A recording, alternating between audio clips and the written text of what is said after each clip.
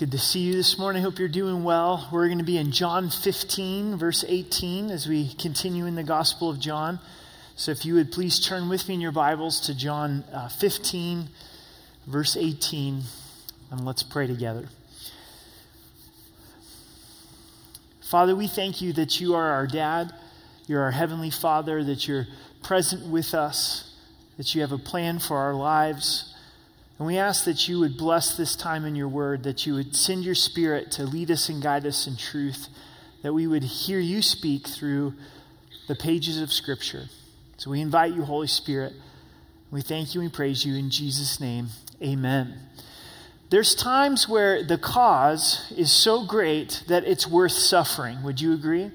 There's certain opportunities that come to us where we say, this is worth suffering. We look at soldiers who make the sacrifice over and over and over again for our freedom, and some even laying down their lives for our country. What an amazing sacrifice for an amazing cause. We see police officers in our community every day go off to work, not wondering if they're going to come home safely. Why? Because they see the cause of keeping us safe as being worthwhile. Athletes work so hard, don't they? They would say to us, man, this is worth the sacrifice. This is worth the suffering for this cause of being the champion. Students work hard. They work and they work and work and work and work to get those degrees and diplomas. Us as parents feel that burden, don't we? Where we go, there's sacrifice as a parent, but the cause is worth it. My children are worth it. Jesus is moments from his crucifixion. He's preparing his disciples for his departure as well as a life of ministry, and he's instructing them that there's going to be suffering, that there is going to be persecution, but the persecution is also tied to the witness. As they're persecuted, they have the opportunity to be a witness for Jesus Christ. I found this article to be interesting. This was from USA Today from June 18th, just this week. The title was, Global Christian Persecution is Worsening While American Churches Slumber. This is a secular news organization writing about global persecution of believers and their estimate of the American church that we're sleeping while the church is being persecuted. The article went on to describe on May 18th in Nigeria, a church was having choir practice. Some came in and abducted 17 Christians. Can you imagine we're gathered together and those that hate Christians come inside of the church building and begin to kidnap believers? The article says that there were just under 4,000 believers in Nigeria that were killed in the last year. In China, the persecution has been taking place, and the Chinese government is concerned, and again I quote the article, that there's more Christians in the church than there are those in the Communist Party. That's amazing of God's goodness and God's power.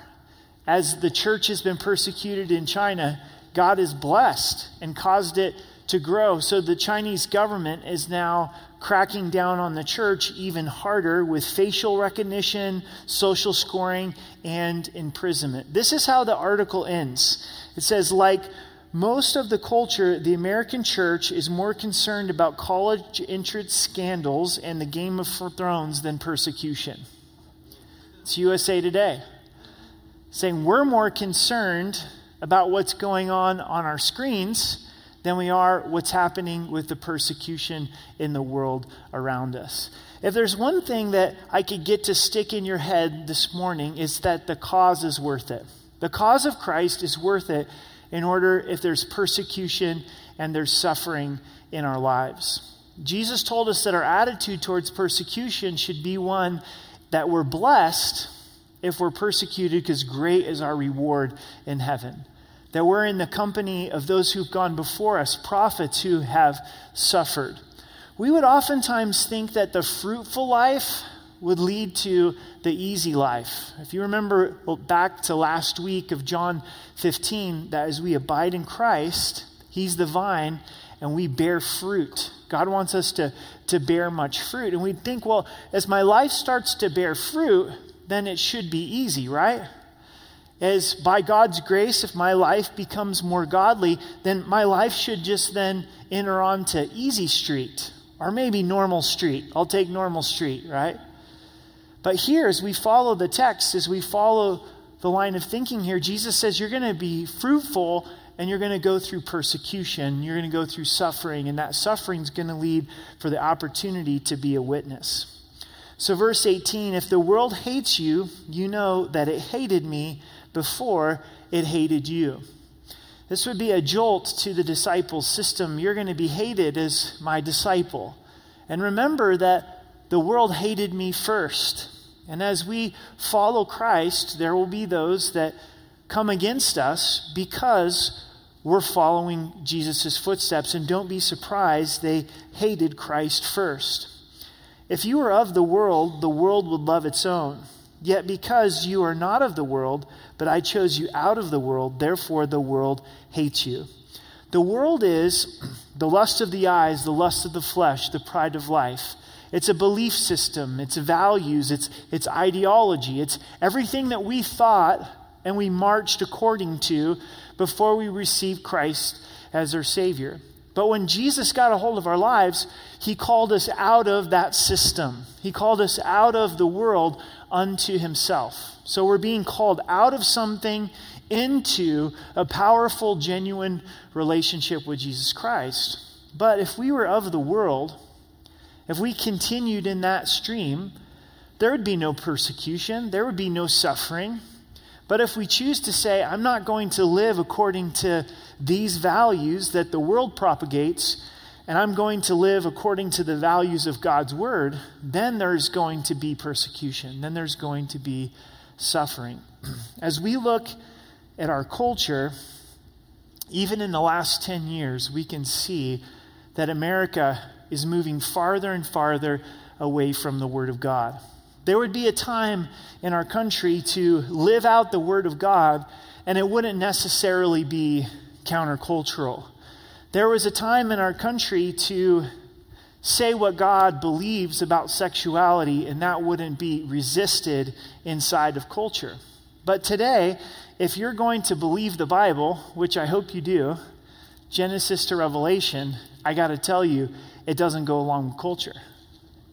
And it starts right at the beginning in Genesis chapter 1, where God says he created us in his image, male and female, didn't he? God's definition of sexuality, and I don't mean to offend you, but this is God's word. He says that sex is to be inside of the commitment of marriage between a husband and a wife. The largest sector of persecution that the church is experiencing comes on God's message of sexuality, to the point where a lot of churches are backing down from what God teaches about sex. But last time I looked, this is his word. We got to stand by it. We don't get to make it up. God's word gets to define us. We don't get to define God's word. Do you know why John the Baptist was beheaded? Because he took a biblical stand on sex. Herod was living in sexual sin. John the Baptist called him out on it. John the Baptist was silenced by Herod. He cut his head off because of his teaching towards sexuality. But please hear this. As Christians, we don't want to simply be known for what we stand against, but what we stand for and the love of God. Because if someone is in sexual sin, guess what? Jesus died for their sins. Jesus rose again. He says, come to me as you are. I'm ready to take your life, change it, and transform it. But please hear this, believer, we are not of the world. We live in the world. God wants us to impact the world, be friends with sinners, but we're not of the world. God has called us to swim upstream, and there's that message that is given to the disciples, saying, guys, don't expect the world to like you. Don't expect for you to be able to live in this stream of the world. We look at verse 20. Remember the word that I said to you, a servant is not greater than his master. If they persecuted me, they will also persecute you. If they kept my word, they would keep yours also. If you think of a master with his servants. If someone doesn't like the master, they're not going to like the servants. Jesus is reminding us that he's our master, we're his servant. So if they hated Christ, we will be hated as well. But there's an encouragement that's given here to us. It says, if they kept my word, they're going to keep your word as well. As followers of Jesus Christ, as we share the love of Christ, as we share the word of God, people are going to respond to the word. They're going to respond to the power of God's word. In verse 21, but all these things they will do to you for my name's sake, because they do not know him who sent me. They're going to persecute you for my name's sake. Whenever we see the name of Christ in scriptures, it's speaking of who Jesus is. His person, his character, his nature. So they're going to come against you because they don't like who Jesus is, and Jesus is being represented in your life. And he says, this is the key in verse 21, because they do not know him who sent me. And as you might be experiencing some resistance in your life because you're a Christian, remember the reason why that family member's coming against you is they don't know Jesus. They don't know the Father. The reason that secular company that you work for doesn't care about your views of Scripture or your views about who Jesus is because they don't know the Father. The reason that educational system, that university, that high school teacher doesn't want you to share the things of Christ is because they don't know the Father. And sometimes we can get so upset at the person or the company or the culture that doesn't know Jesus, but this just represents an opportunity. This just represents a spiritual need. So instead of getting mad at the person, go to the heart of the issue and begin to pray that they would come to know Christ as their Savior. Look for an opportunity to keep the main thing, and that's to be a testimony of Jesus Christ. Remember Saul was persecuting the church in the book of Acts. Killing Christians, arresting Christians. Why? Because he doesn't know the Father. I bet the early church was praying for Saul. God answered those prayers and called him by name. Jesus says, Saul, Saul, why are you persecuting me? And he becomes radically saved. What if that boss, that professor, that family member, that neighbor came to know Christ as their Savior?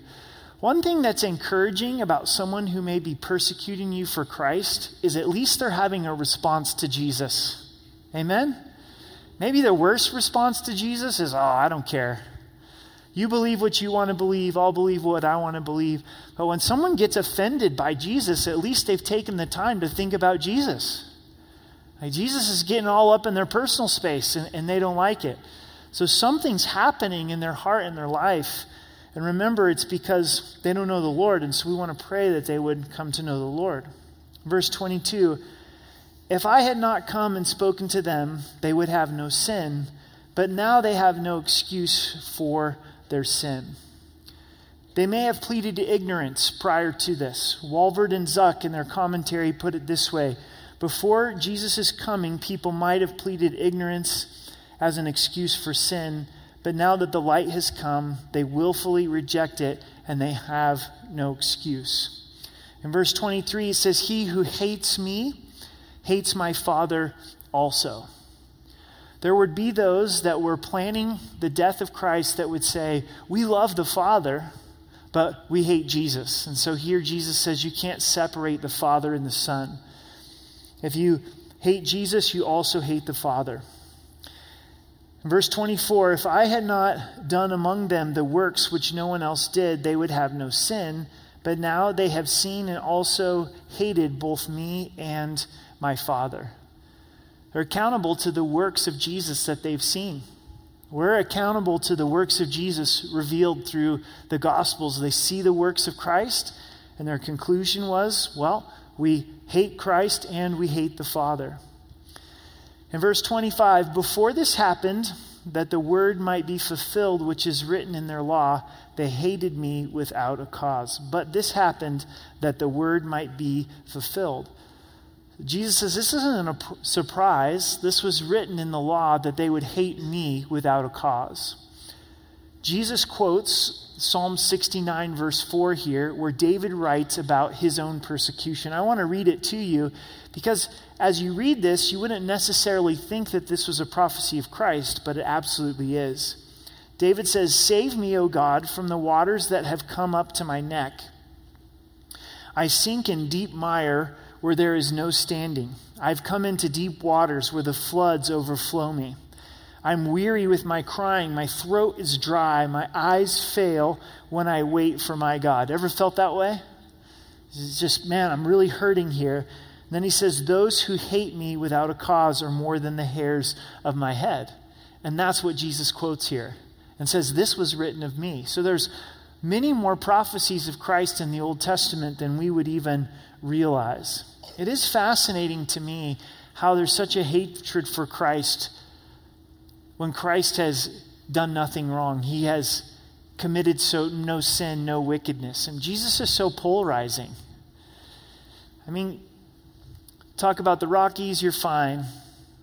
Talk politics, you're pretty much fine for the most part. But wow, talk about Jesus, and it's going to get real in the conversation, isn't it? And why is Jesus such a threat to people? I mean, what was it in his life? Was it that he fed the 5,000? Was it that he healed the blind? That he casted out demons? Was it because he spoke truth? Is it because he gives grace? See, Jesus is the light of the world, so he's a threat to our darkness. And men love darkness instead of light. And that's why Christ is polarizing. And that's why that there can be that response to Christ to want to resist him. We go from the persecution to the witness. The persecution leads to the witness in verse 26. "But when the Helper comes, whom I shall send to you from the Father, the Spirit of truth, who proceeds from the Father, he will testify of me." The Helper is the Holy Spirit. Jesus is going to send the Holy Spirit. Helper means advocate. It means intercessor, the one who comes alongside to help, leading us in the Spirit of truth, and is going to testify of Jesus. And I love the way the scriptures put this together. For the disciples, as they're persecuted, they also have the filling of the Holy Spirit, which enables them to be a witness in the midst of the persecution. Acts 1:8, Jesus says, "And the Holy Spirit shall come upon you, so you shall be witnesses of me."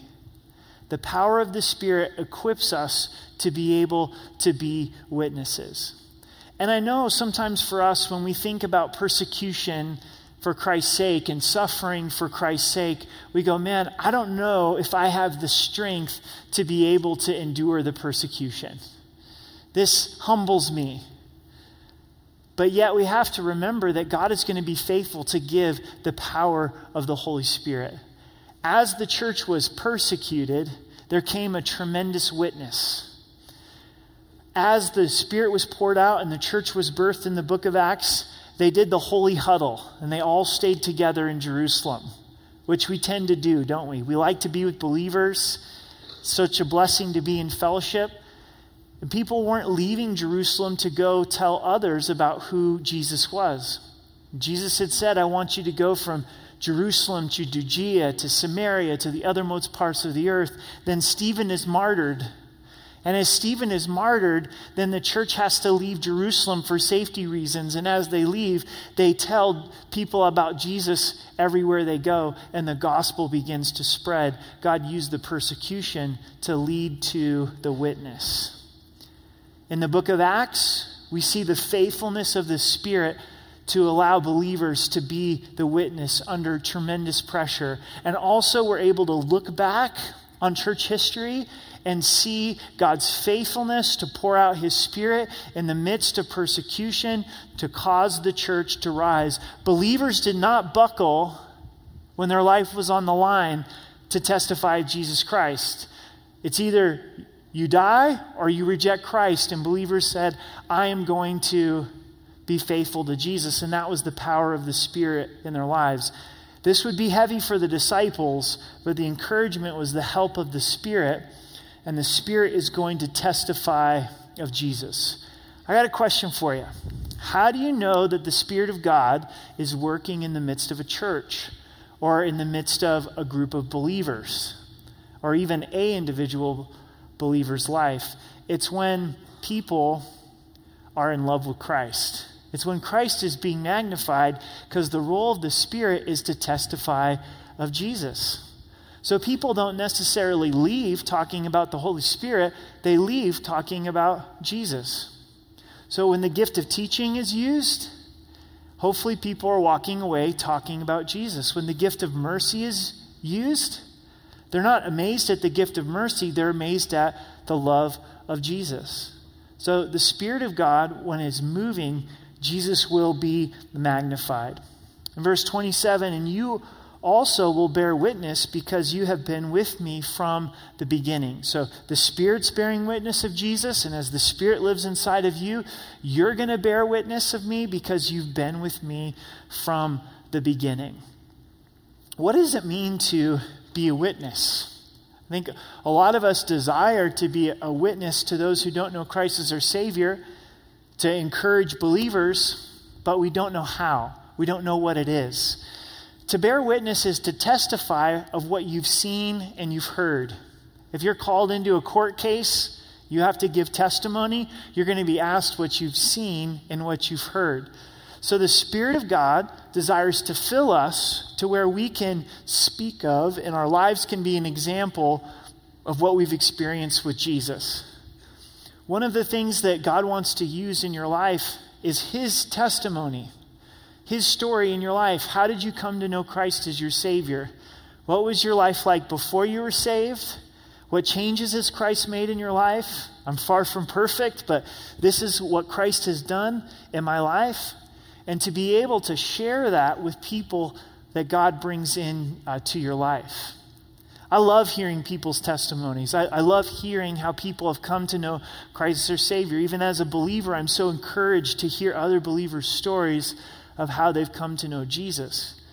What God gives us in the Scripture is not how to witness, but who. The Holy Spirit. The Holy Spirit leads us to love people and to be able to share the gospel with them. The gospel very succinctly of John 3:16. One of the things I love about Jesus in the Gospels is He never loves two people the same way, because they're individuals. And there isn't a method of how to be a witness. God doesn't give us a method because He wants us relying upon the Holy Spirit, because people are different. You know that if you're a parent, right? Are all your kids the same? We've got 4 kids, same mom and dad, and they are completely different, right? So easy to mistake to make as a parent is like, well, this worked with this kid. Well, it's probably not going to work with the next kid. And they keep you guessing, and they keep you having to engage with them as an individual. How much more so in being a witness of Holy Spirit? You know my neighbor, you know my family member, you know my coworker, you know what makes them tick. You want to declare your love to them. So would you show me how? How would you want me to reach out to them? What would you like me to be able to say to them? So the Spirit of God enables us to be a witness. We're going to look at the first 4 verses of chapter 16. These things I've spoken to you that you should not be made to stumble. He's preparing the disciples so they're not surprised when they go through persecution. And we should be prepared as well, that we wouldn't stumble because there's persecution for Christ's sake. They will put you out of the synagogues. Yes, the time is coming that whoever kills you will think that he offers God service. To be put out of the synagogue would affect every area of their life. They'd be an outcast spiritually, with their families, financially, saying, you're going to be kicked out of the synagogue for my name's sake. And people will kill you, and when they kill you, they think they're doing God a service, seeing Jesus to be blasphemous, and so trying to silence anyone who believes in Christ.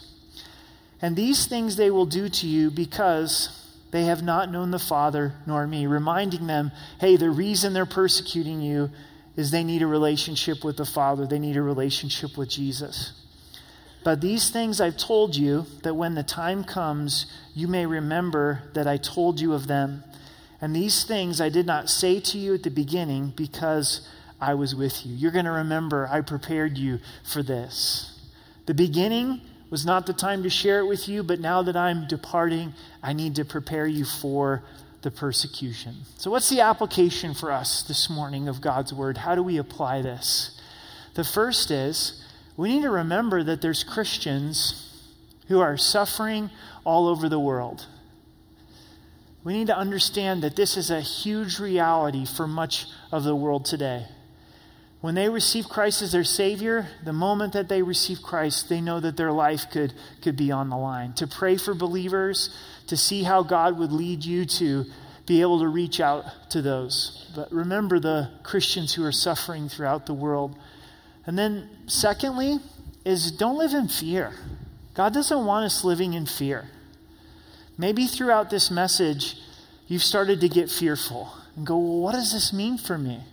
What kind of persecution is going to come my way because I'm a follower of Christ? Unfortunately, what I'm hearing, what I see as being the narrative of the Church of America as a whole right now is one of fear. We're afraid because we see our culture changing. And so we're going, man, I'm really afraid about that. If we're going to bed at night in a place of fear over what could be in our country down the road, that's not God's heart for us. God's heart for us is to see this as an opportunity. To see this as an opportunity to be able to reach out with the love of Jesus Christ. It may be, this is something I'm thinking through and wrestling through and praying through, is that we may actually be more concerned about losing our comforts as American Christians than actually really being concerned about the spiritual condition of our country. I'll be the first to raise my hand on this. It's way too easy for me to simply complain about what I see going on spiritually in our country and do nothing about it. I'm so concerned about this. I'm so concerned about this. And this is what's going wrong in our country. And bump. And I'm sharing that with my wife. And the kids are overhearing that. And getting together with Christian friends. And can you believe this? And did you hear this article? And then time goes by. And I still haven't told my neighbor about Jesus. I haven't actually been moved to prayer. I've just been complaining. And God would say, hey, it's time to stop complaining and it's time to do something. It's time to stop living in fear and to respond and say, Lord, you have a plan and you have a purpose for my life and you desire to use my life for your glory. I'll be honest, there's part of this message that scares me. I like being comfortable. Even when it comes down to the temperature of the room, I've become more and more picky about the temperature of the room. The offices upstairs, it seems that all of the air conditioning comes down my vent and my ceiling like this. So I actually bring a bigger coat to work in the summer than I do in the winter. And I whine about it. I whine about it to the rest of the staff. It's like, I'm so cold. Man, it's so cold in here. I have to bring my coat in the summertime and stinking air conditioning, right?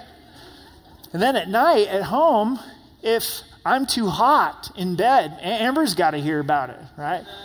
I'm going through menopause, and I'm just so hot. Get these covers off of me. I can't sleep. It's too hot, right? In order for me to be happy, I guess the room has to be 69.5 degrees. And then I can be happy. And let's be honest about our culture for just a minute. Like in the midst of the prosperity, and I'm not saying you don't have challenge in your life, because I know you do, and I know I do as well. But when it comes to physical prosperity, we have so much, don't we? We have such comfortable lives, and we get to control so much. We control the temperature in the car. We control the temperature in the room. We control what we eat, and we've got so many options, and it's so hard to get dressed in the morning. I got so many shirts to choose from, right? And we're comfortable, and there's a part of our flesh that goes, I like being comfortable. And I don't want to risk that comfort. And if I speak of the name of Jesus, maybe I'm going to lose a relationship. Maybe it's going to affect my career. What if culture does continue to change and there's more and more opposition to the things of God? What if it costs me something? And I want you to hear this. I want you to hear it loud and clear. The cause is worth the suffering. The cause of Jesus is worth the suffering. He went to the cross. We sang it in worship. Thank you, Jesus, for taking the cross for me. I'm saved. I'm the child of God. I'm completely forgiven. And when our eyes are fixed upon Jesus and what he has done for us, and that's real in our lives, we, okay, Lord, I trust you. The sacrifice and the suffering is worth it. And as much as I like comfort, the idea of just living out my life in comfort sounds extremely boring. And I'm spiritually getting lulled to sleep. But the idea of seeing Jesus rescue souls from hell and bringing them into heaven, that gets me excited. The idea that our culture is not Christian, where it stands out to be a believer, that's exciting to me. To see God wake up our nation is exciting to me. I go, yeah, Lord, do it. Do it, Lord. Do it. May your will be done. May your kingdom come. And God, would you use us? Would you use us according to your plans and your purpose? Your life has purpose. God loves you, and he wants to just take that love that he's poured inside of you and pour it out to others. And we say, okay, Lord, yeah, with the persecution comes the witness. We want to be used by you. So let's stand together and let's pray that in.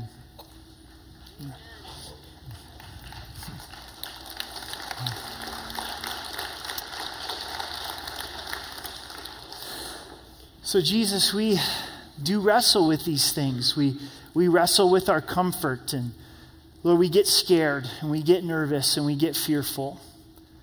Lord, would you wake us up? Would you wake us up to your love and your love for people? And we don't know what the days will behold in the future. But we do understand that there's a lot of believers that are going through a lot of persecution. We ask that you would fill them with your Spirit, that the depth of your love and your comfort and your peace, and that they could be a tremendous light in the midst of the persecution. We know time is short, and we just ask that people throughout the world would come to know you. Lord, would you take our lives? We surrender our lives afresh to you, and we do desire to be a witness through the power of your Spirit. Even as we go into the rest of today, we want to be a witness of you, Jesus. God, would you be merciful to our country? We love our country. We're so thankful for it and the sacrifices that have been made. And would you cause us once again to see our need for you? We pray for our community, for those that don't know Jesus, that their eyes and their ears would be open to you, and that you would call people by name and you'd be revealing yourself to them. Lord, we pray for young people, and we pray for teenagers and college students and elementary age kids. And God, we ask that you would intervene in their life. We pray for these 500 kids that are coming to VBS this week. We thank you for that. And Lord, would your Spirit move in their lives? Would you just be calling kids unto yourself? Lord, we pray that our Christian life, our life with you, would just be so rich and deep and exciting as we press into your character and the things that you have for our lives. Would you protect us from the lies of the enemy, that you can't use our lives because of our past, because of our current struggles. Lord, may we see that you're a great God and you delight to use weak and foolish vessels.